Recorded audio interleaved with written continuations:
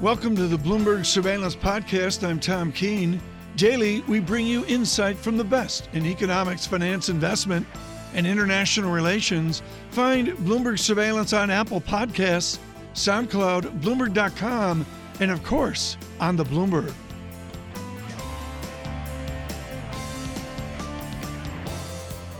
There is no one, and I mean no one, who can synthesize the Lehman moment and the direct Lehman moment like Brad Hintz, legendary at Sanford Bernstein, maker of black books on banking. Mr. Hintz, for 3 years, was CFO at Lehman Brothers and has moved on to New York University, where he teaches cherubs what not to do in the next crisis. Nobody's talking about Lehman. We're talking about the moment. It's this fiction from 10 years ago. You did not live it at that moment. You were there before. Give us a window into the Lehman distinction with Richard Fuld. What made Lehman different at that time? I think we have an understanding of the Bear Stearns distinction, but Lehman's a mystery. What was Lehman like in 05, 06, 07, and on to the crisis? Oh, remember, Lehman was one of the major players in the mortgage market. You wanted to work there. Well, of course. No, I mean, everyone wanted to work there. Right, it was exactly. prestigious. In my case, I was treasurer of Morgan Stanley, and I could become the CFO of Lehman. It seemed like a wonderful, wonderful move. The issue was Lehman was this marvelous mortgage machine. Now, it was also a fixed income power around the world, right? Now, we know that one of the issues with fixed income is it's not liquid, right? The market is inherently not liquid, which means the market makers have to provide the capital. So Lehman was more leveraged than the rest. Lehman relied on a lot of short-term funding. And by the way, the rest of the street believed that repo, or the secured financing, was rock solid, would never go away.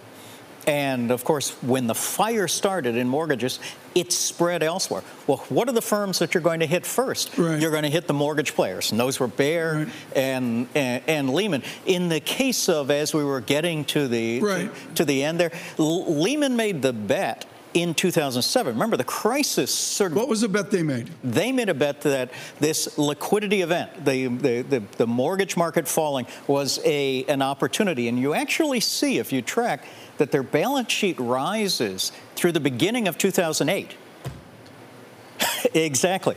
By the way, that would work 9 times out of 10 in a liquidity event. If you have enough liquidity, you could live through it. You'd make money. Okay. They didn't. But this is important. The fancy guys like you escaped the wrath. Mr. Fuld, I saw, I think, 10 days before the collapse. He was exhausted, yes. But you know what? Life went on. The image we have are those backs against the glass wall, is they told the kids goodbye. And then we had the idea of the kids walking out with one cardboard box. I mean, that's the video media images we have today. Are those kids going to walk out of a bank again like that? Are we going to move on to another Lehman where the fancy people move on, but the kids can't? They're destroyed? Well, I don't think the kids were destroyed. Lehman was a wonderful place to work. In terms of the front office people, if you go to LinkedIn, you'll find this Lehman group of alumni are just loyal as can be, even to today. Yes, I noticed the issue with Lehman was that I landed in Milan on the Monday that Lehman filed for bankruptcy. I was going on a marketing tour. Now, I knew Lehman was in trouble. That was the subject on everybody's lips, and I was hitting the European markets. While I was in the air, it became clear that Lehman, I landed, Bernstein set up an 1,100 client conference call. Mm-hmm. Now, remember, the rest of the street is burning, so none of the equity analysts could talk, save me, which was a wonderful thing to work at Bernstein at that moment. So I'm on the call. What was the message that came from all of those 1,100 clients? It was huge fear. Why did the Fed allow it to go? So there was amazement, there was fear, there was disbelief, and who held Lehman exposure was the question. And that explains what happened. Were Geithner, Paulsner, Bernanke, were they wrong? Terribly wrong. Should they have come in like Bear Stearns? They didn't have to save the Lehman equity holders, but they needed to make it less of a crisis, because if I don't know whether you had Lehman exposure, am I going to lend you money? No. Mm-hmm. And it was that uncertainty that caused everybody to pull in. They pulled in their financing, and it led to the crisis that occurred later. We have a recent book that came out. And the book was by Professor Ball, who makes the argument that the Fed had the power to save Lehman. But whether they had the power or not is not really the issue. The issue is, should they have? And they should have. They would have made it a much softer crisis. Mm-hmm. You didn't have to save the people. You didn't have to save. Let's bring in my colleague Anna Edwards in London. Anna? And Brad, I know you spent, good morning to you, I know you spent a lot of time thinking about why you and others didn't necessarily see exactly what was coming at the time. You mentioned how the market seized up because nobody knew who held what. Do you think now when you look at the market, we have any firewalls in place to prevent something similar from happening? The activities around living wills for banks to enable things to be wound up if they're systemically important. Has any of that really made a difference to if we had another Lehman to contend with? Well, yes, absolutely. The regulators are in a much better position in terms of understanding the linkages between the banks. They had no information on this at the time in 2008. So the banks they have a bigger liquidity reserve. Their capital ratios are much higher. Leverage is down. The size of their trading books are down. The risk taking is down. These are all very good things. Doesn't exactly solve a tail event, but it certainly says that we're better prepared than we were at that time. So we're better prepared from a regulatory perspective, Brad. And what about in terms of the minds of analysts and market participants and the dangers of groupthink? Has everybody been forced to learn the lessons and the dangers of groupthink? Because that is in part what got people into this situation. No, the dangers of groupthink still exist. My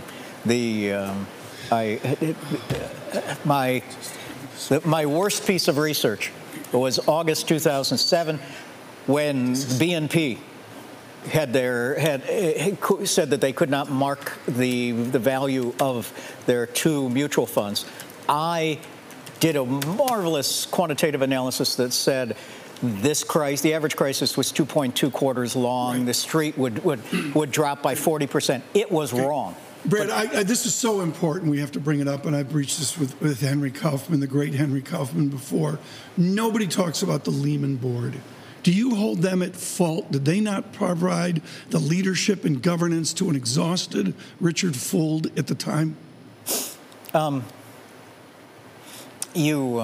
I think what you have to do is look at Lehman as a Greek tragedy. Remember, Lehman was spun off by American Express in 1994 because American Express could not sell it. Fuld took over, and if one were to look at Lehman 1994 to Lehman 2006, you'd put Fuld on the cover of Businessweek.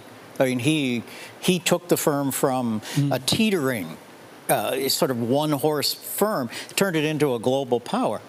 Now, it was all taken away from him. So were there mistakes? Yes, absolutely. Lehman's management tended to love short-term funding, and that's dangerous. And Lehman relied on a couple of businesses too much, which was they allowed mortgages to be too much. Was the board guilty? I don't think the board was any more than other financial services boards. Anna? And Brad, that short-term funding, that was one of the reasons that Northern Rock, it was a very different business model, obviously, but short-term funding and reliance on those markets was also something that that ended Northern Rock's life, if you like, here in the UK. Has that gone away? Do we need more regulation around that, or is that not part of the story anymore? Do you see too much groupthink around that still? No, that has been improved. If you look at the funding base of the GSIBs, the largest banks, they have much more deposits, much more core funding. In other words, long-term debt than what they had before. Now, there still is short-term funding. I think what we've learned is that repo is not stable. We've also learned that repo counterparties have to be willing to take risk. you just can't take money market funds and put them into repo and say that they're willing to take risk of a counterparty. I mean, that was one of the problems. The analogy that I use in my class is that typical repo counterparties were zebras, and what the street was doing was taking horses and painting stripes on them and pretending they were zebras. That's great. You use that in the class? Yes.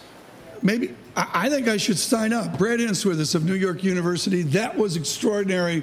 We'll have this out on all of our different platforms at Bloomberg. Surveillance McKinnon will get on that through the morning.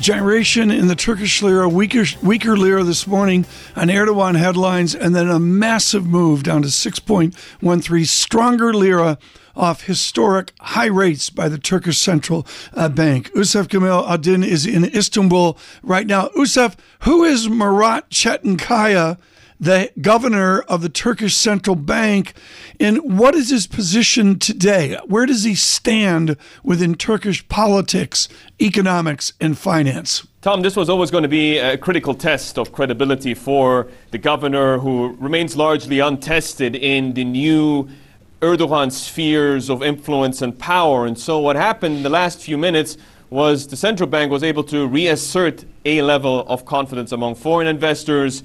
He was able to push back in terms of what the central bank thinks needs to be done versus what Mr. Erdogan believes in terms of unorthodox economic theories. And what the central bank said is that there are risks to the inflation outlook. There is an issue with demand. They said tight policy will remain until there's an improvement in inflation. And remember, we're at 15-year highs, right? So the weak currency is fed into prices here. Right. It's been reflected in the data, and now the central bank has to act. Yousef, thank you so much from Istanbul this morning.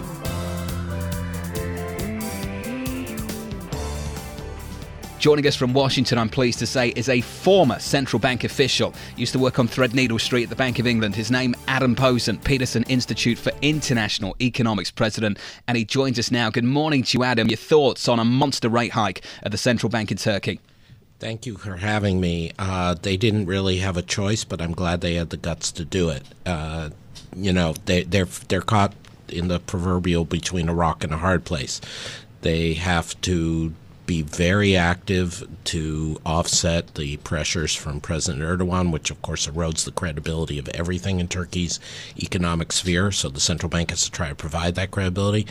But as we know, and we saw recently with Argentina and other places, if the central bank just keeps hiking rates at a huge amount, it's not enough to fix the underlying problem. It can't fix an underlying problem. Adam, have you ever seen anything like this? Moments before a central bank decision for the president of the nation to come out and call on the central bank to cut rates?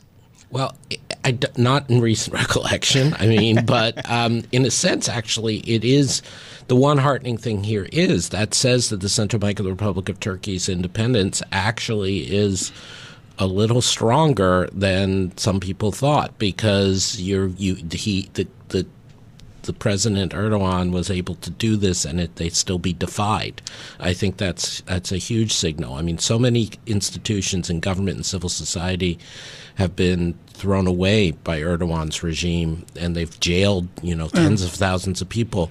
That the central bank was still able to do this, I think, is the most hopeful thing we've seen about Turkey for some time. John Farrow, keep going here. I'm still setting up my terminal, but John, up 3%, down 8%. It is now bordering on a 12% round-trip move in lira. It is amazing. 1-2. Can we call that volatile? I could call it somebody really won in the hedge fund space and many lost. Yeah, I'm squeezing some shorts out there with a 625 basis point rate hike at the Central Bank of Turkey. What's interesting about this, Adam, as you know better than most, you have to compare this to where inflation is. Right. Inflation is close to 18% in Turkey. So even with rates where they were previously at 17.75%, they didn't even have a real interest rate over in Turkey. Does positive 600 basis points real help out the situation? Is that enough? Well, it depends in part on Erdogan and the other factors going on. I think it does matter a lot and help a lot, both for the currency credibility and for getting the monetary offset to a lot of crazy things that are going on. But they have structural problems about currency mismatch in private sector loans. They have real doubts about fiscal policy going forward because of Erdogan's influence. They have political concerns. When I say they, I mean the Turkish people are beset by these things. So, again, the central bank can only do so much. They're doing the right thing. We had talked about on the Bloomberg Surveillance TV program the fact that they may have capital controls in the offing, or that they already have put in this announcement about having to recontract in lira. Again, that is something that the IMF and others now recognize can be useful temporarily, but they have to use that to do something else. This is all good short term, but isn't going to fix the long term. Well, let's talk about the economic fundamentals at the moment, Adam. What does an interest rate of 24% mean to the Turkish economy right now? Is that a strangle on the Turkish economy? Can it work through this problem in the same way Argentina can work through the problem? How big is this? I mean, as you pointed out, the real interest rate, of course, we're now talking about a 600 basis point real interest rate, which is hard but not horrific. It is a very big shift. Turkey went into this economically with somewhat better fundamentals than Argentina. So again, if the underlying large political forces at work were contained, you could think about getting through this. But keeping interest rates that high is not going to work. It's just good as an alternative to having a full capital flight. Okay, I get that. It's in Obstfeld and Rogoff, and most of us read it. I mean, you helped write it. But Adam, what I find interesting to the domestic economy is how does business get done with a 1-week repo of 2.4%?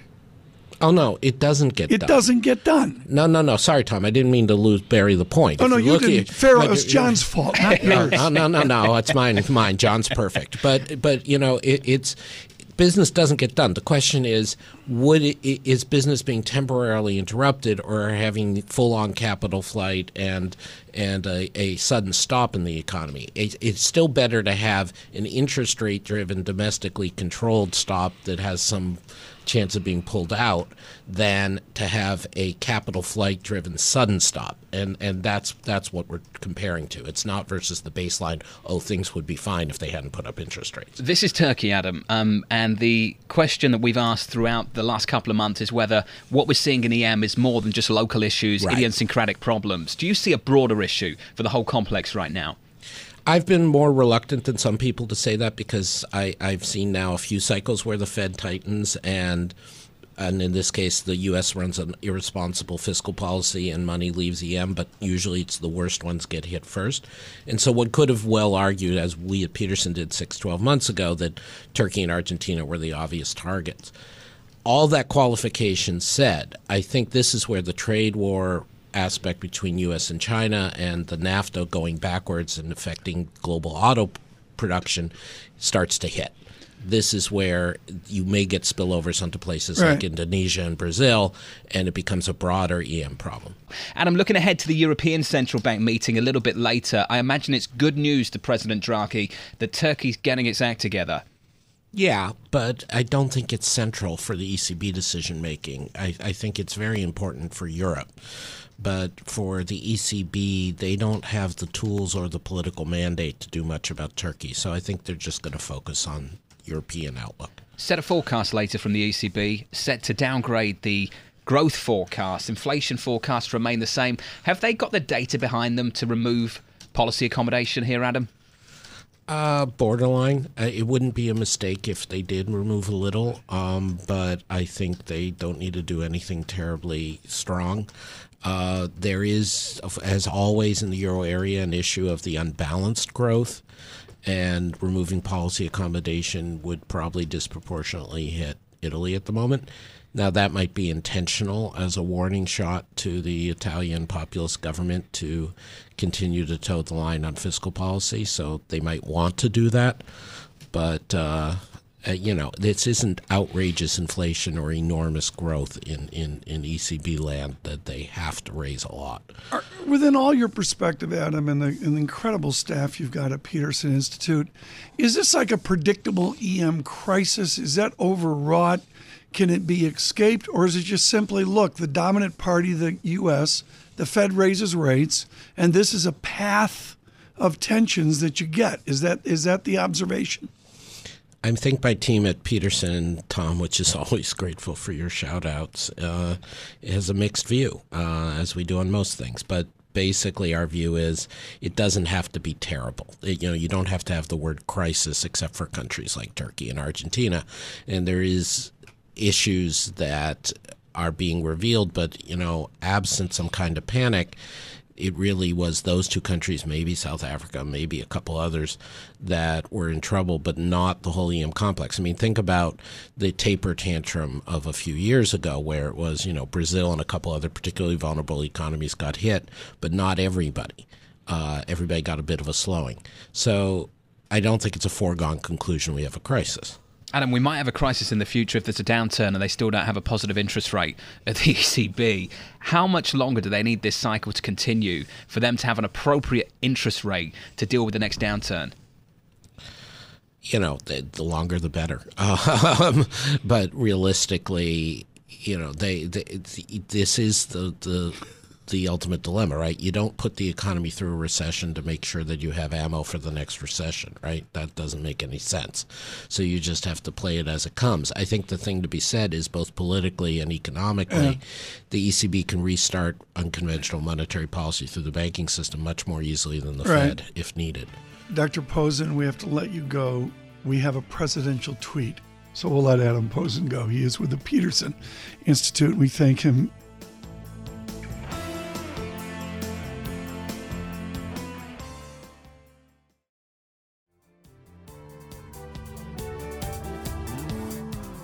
Megan Greene of Manulife, who's been patient to be with us today, not on the dryness of ECB, but as he mentioned there delicately, the effects of a trade war. And there it is, tit for tat, tit for that, tit for tat. ECB brings their growth projections in.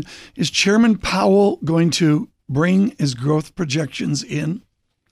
Yeah, so Mario Draghi weighed much more into trade than the Fed actually has. I was surprised by that because it's not really their lane. It does affect growth and inflation forecasts. And I think the Fed talks about trade nonstop, if not in their official speeches on the sidelines at conferences. So I think that trade is already being factored into the Fed's growth and inflation forecast. But will they adjust again? I mean, what's so important here, Megan, and you're wonderful at this, is the gradient.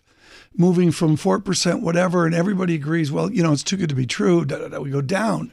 But along that gradient path, can they maintain control of the message in conversation? Not that we'll see a jump condition like Lira today, but or do we have instabilities ahead? Is the Fed manages the message? Yeah, so I think that the Fed, we all agree that Q2 is the best it's going to get. It's going to decelerate from there. We're going to basically converge with our potential GDP growth as fiscal stimulus starts to peter out towards the end of next year. So I do think that the Fed will manage to manage that message. But I also think that, the withdrawal of global liquidity from the system is partly what's causing all this volatility in E&M. And that's being driven by the Fed. So as we have developments with that, actually, you could get some volatility and the Fed having to react. In the time that we've got left, and we need much more, we have to get you back. What's so great here, folks, is Megan Greene came in the day of 100 wins for the Red Sox, first time since 1946. Which I've been talking about Enos Slaughter all day, which was before your time, Megan. Before my time too. But within that, Megan, is this new phrase, dollarization. And I used in my opening script today, liraization, which is what Erdogan wants in Turkey. What's different now is there's a lot of dollar debt abroad, isn't there? Yeah, so if you look at debt being issued in EM denominated in different currencies, euro-denominated debt's flattened out. Yen-denominated debt has actually fallen since the financial crisis. U.S. dollar-denominated debt has absolutely exploded since the financial crisis. Because rates have been so low, it's been so cheap, it made perfect sense for these countries to be issuing debt in U.S. dollars. But now that the dollar's gotten stronger, and I think that has been driven in large part by moves in the renminbi, and so that will continue as we continue to poke China in the eye on trade. I think the squeeze will just get tighter for the emerging market countries. And what is brilliantly said, and what's so important about this relationship is the Fed wants to shift and normalize rates. And they've got these set of things saying, not so fast. I mean, they've got to confront that at some point. Yeah, that's right. And when you speak to the Fed, actually, nobody's really looking at EM or at the global system that much. Or the dollarization of the system. That's right. And Lael Brainard's the one person who's focused on this, but no one else has picked it up. Rich Clarida actually might pick it up, given his professional history. So we might hear more about that out of the Fed. But for the most part, the Fed is really just looking at the U.S. indicators domestically. Okay. And is justifying its continued gradual path. Are you going to come back when the Red Sox win 110 games in one season? Happily. Please. Megan Greene with us with Manulife, and of course an affiliation there with the John Hancock Company of 106.1 FM Boston.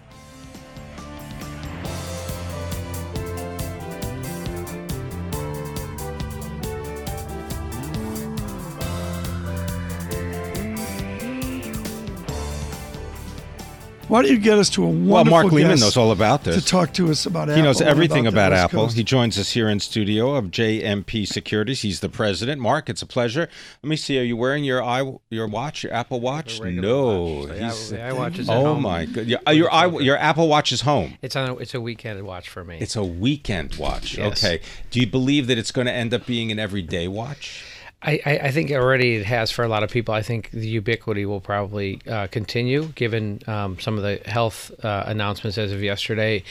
But it continues the theme of Apple, which is it pervades our life. And I'll give you a perfect example of that for myself. My daughter, Kate, moved here 6 weeks ago to start her job, her first job after college. And I noticed... as I said to her at dinner last night, you haven't taken... Congratulations, by the way. Thank you for that. And I said to her last night, I said, you haven't taken any cash out of your bank account since you moved here. She's getting paid and she's paying rent and all that. But she hasn't gone to the ATM and physically taken $1 out. And she looked at me like I had 4 eyes and said, Dad, I use Apple Pay. And it's just telling to me how much the ecosystem of Apple, besides the wonderful products, and we all saw the announcements as of yesterday, how much that's invaded our lives and how much it will continue to. I want to just put the technology on hold for just a second and get your thoughts about the retail operation that Apple runs. Do you think that an investor in Apple is rewarded for the quality and the vibrancy of their retail business? That's a great question. I think over time they have been. Clearly, the stock has done really well this year, and obviously over time it's been magical as a shareholder since 2002 when they launched, really in the summer of 2002, their first real groundbreaking product. But I think it will continue to, because that supply chain, that ecosystem that they have will continue to garner more attention. And I think as they put more and more products in consumers' hands, and obviously it will be media continuing and what they're doing with the health aspects, and we're going to get into autonomous and other areas, the home. Clearly, they're invading the home, and there's that race to the home to own the house, whether it's in security or entertainment or wellness. And I think they're going to continue to garner a better multiple. The fact is, I believe trees grow to the sky. I believe that's a phrase from, I'm going to give credit to Mr. Weinberg ages ago at Goldman Sachs. They come out with a September Roadshow. Come on, you could have written the headline 6 hours before they did it. There's going to be an iPhone X, iPhone XS, iPhone 11, iPhone 14. What do they do when the innovation ends? That's an ageless Tom Watson question. What do they do when the September game's over? I mean, that's really the $64,000 question. And analysts, for as far as I can tell, maybe as much as a decade since they started, have been calling the end of that innovation, and I've yet to see it. I think If you worry about that now, you start to trim your position. I don't worry about that right now because there's so many places where I think our lives are going to be touched for the better. And given the kind of ecosystem they have and given the billion embedded devices, they're going to be the one you want to watch. With your magic and history in San Francisco, I hate to say this, folks, but out west, they actually look west across the Pacific. Unlike on the East Coast, psychologically, there's a huge difference. And Mark, you go with her Samsung in Korea or the other names you know better than me. How do they compete with the sage nature, the wisdom that we see out of Cupertino? How do they compete with it over time? Well, it's a great question, and I think they will. There's no lack of competition, right? There's no lack of people who, and of course, if you look at the number of units, the Apple ecosystem, but the profits, right? And because of the aspirational nature of the product globally, and because of the embedded billion units that they have out there already, it's very hard to change your phone. It's very hard to. It's like changing a bank. You don't want to do it.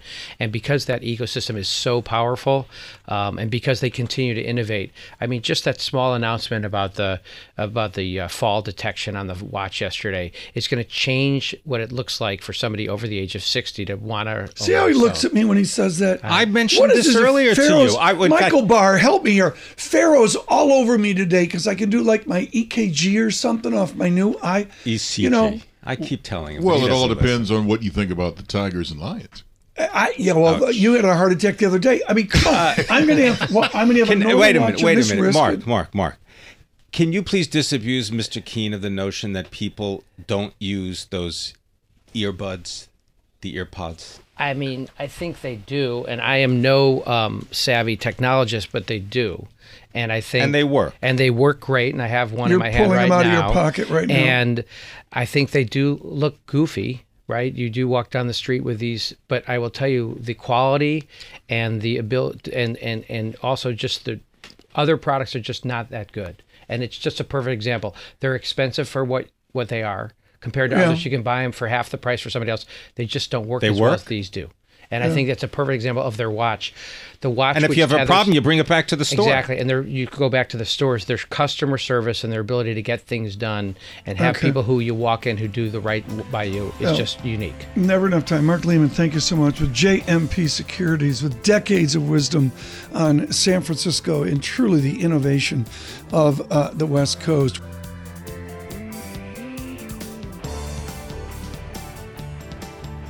Thanks for listening to the Bloomberg Surveillance Podcast. Subscribe and listen to interviews on Apple Podcasts, SoundCloud, or whichever podcast platform you prefer. I'm on Twitter at Tom Keene. Before the podcast, you can always catch us worldwide on Bloomberg Radio.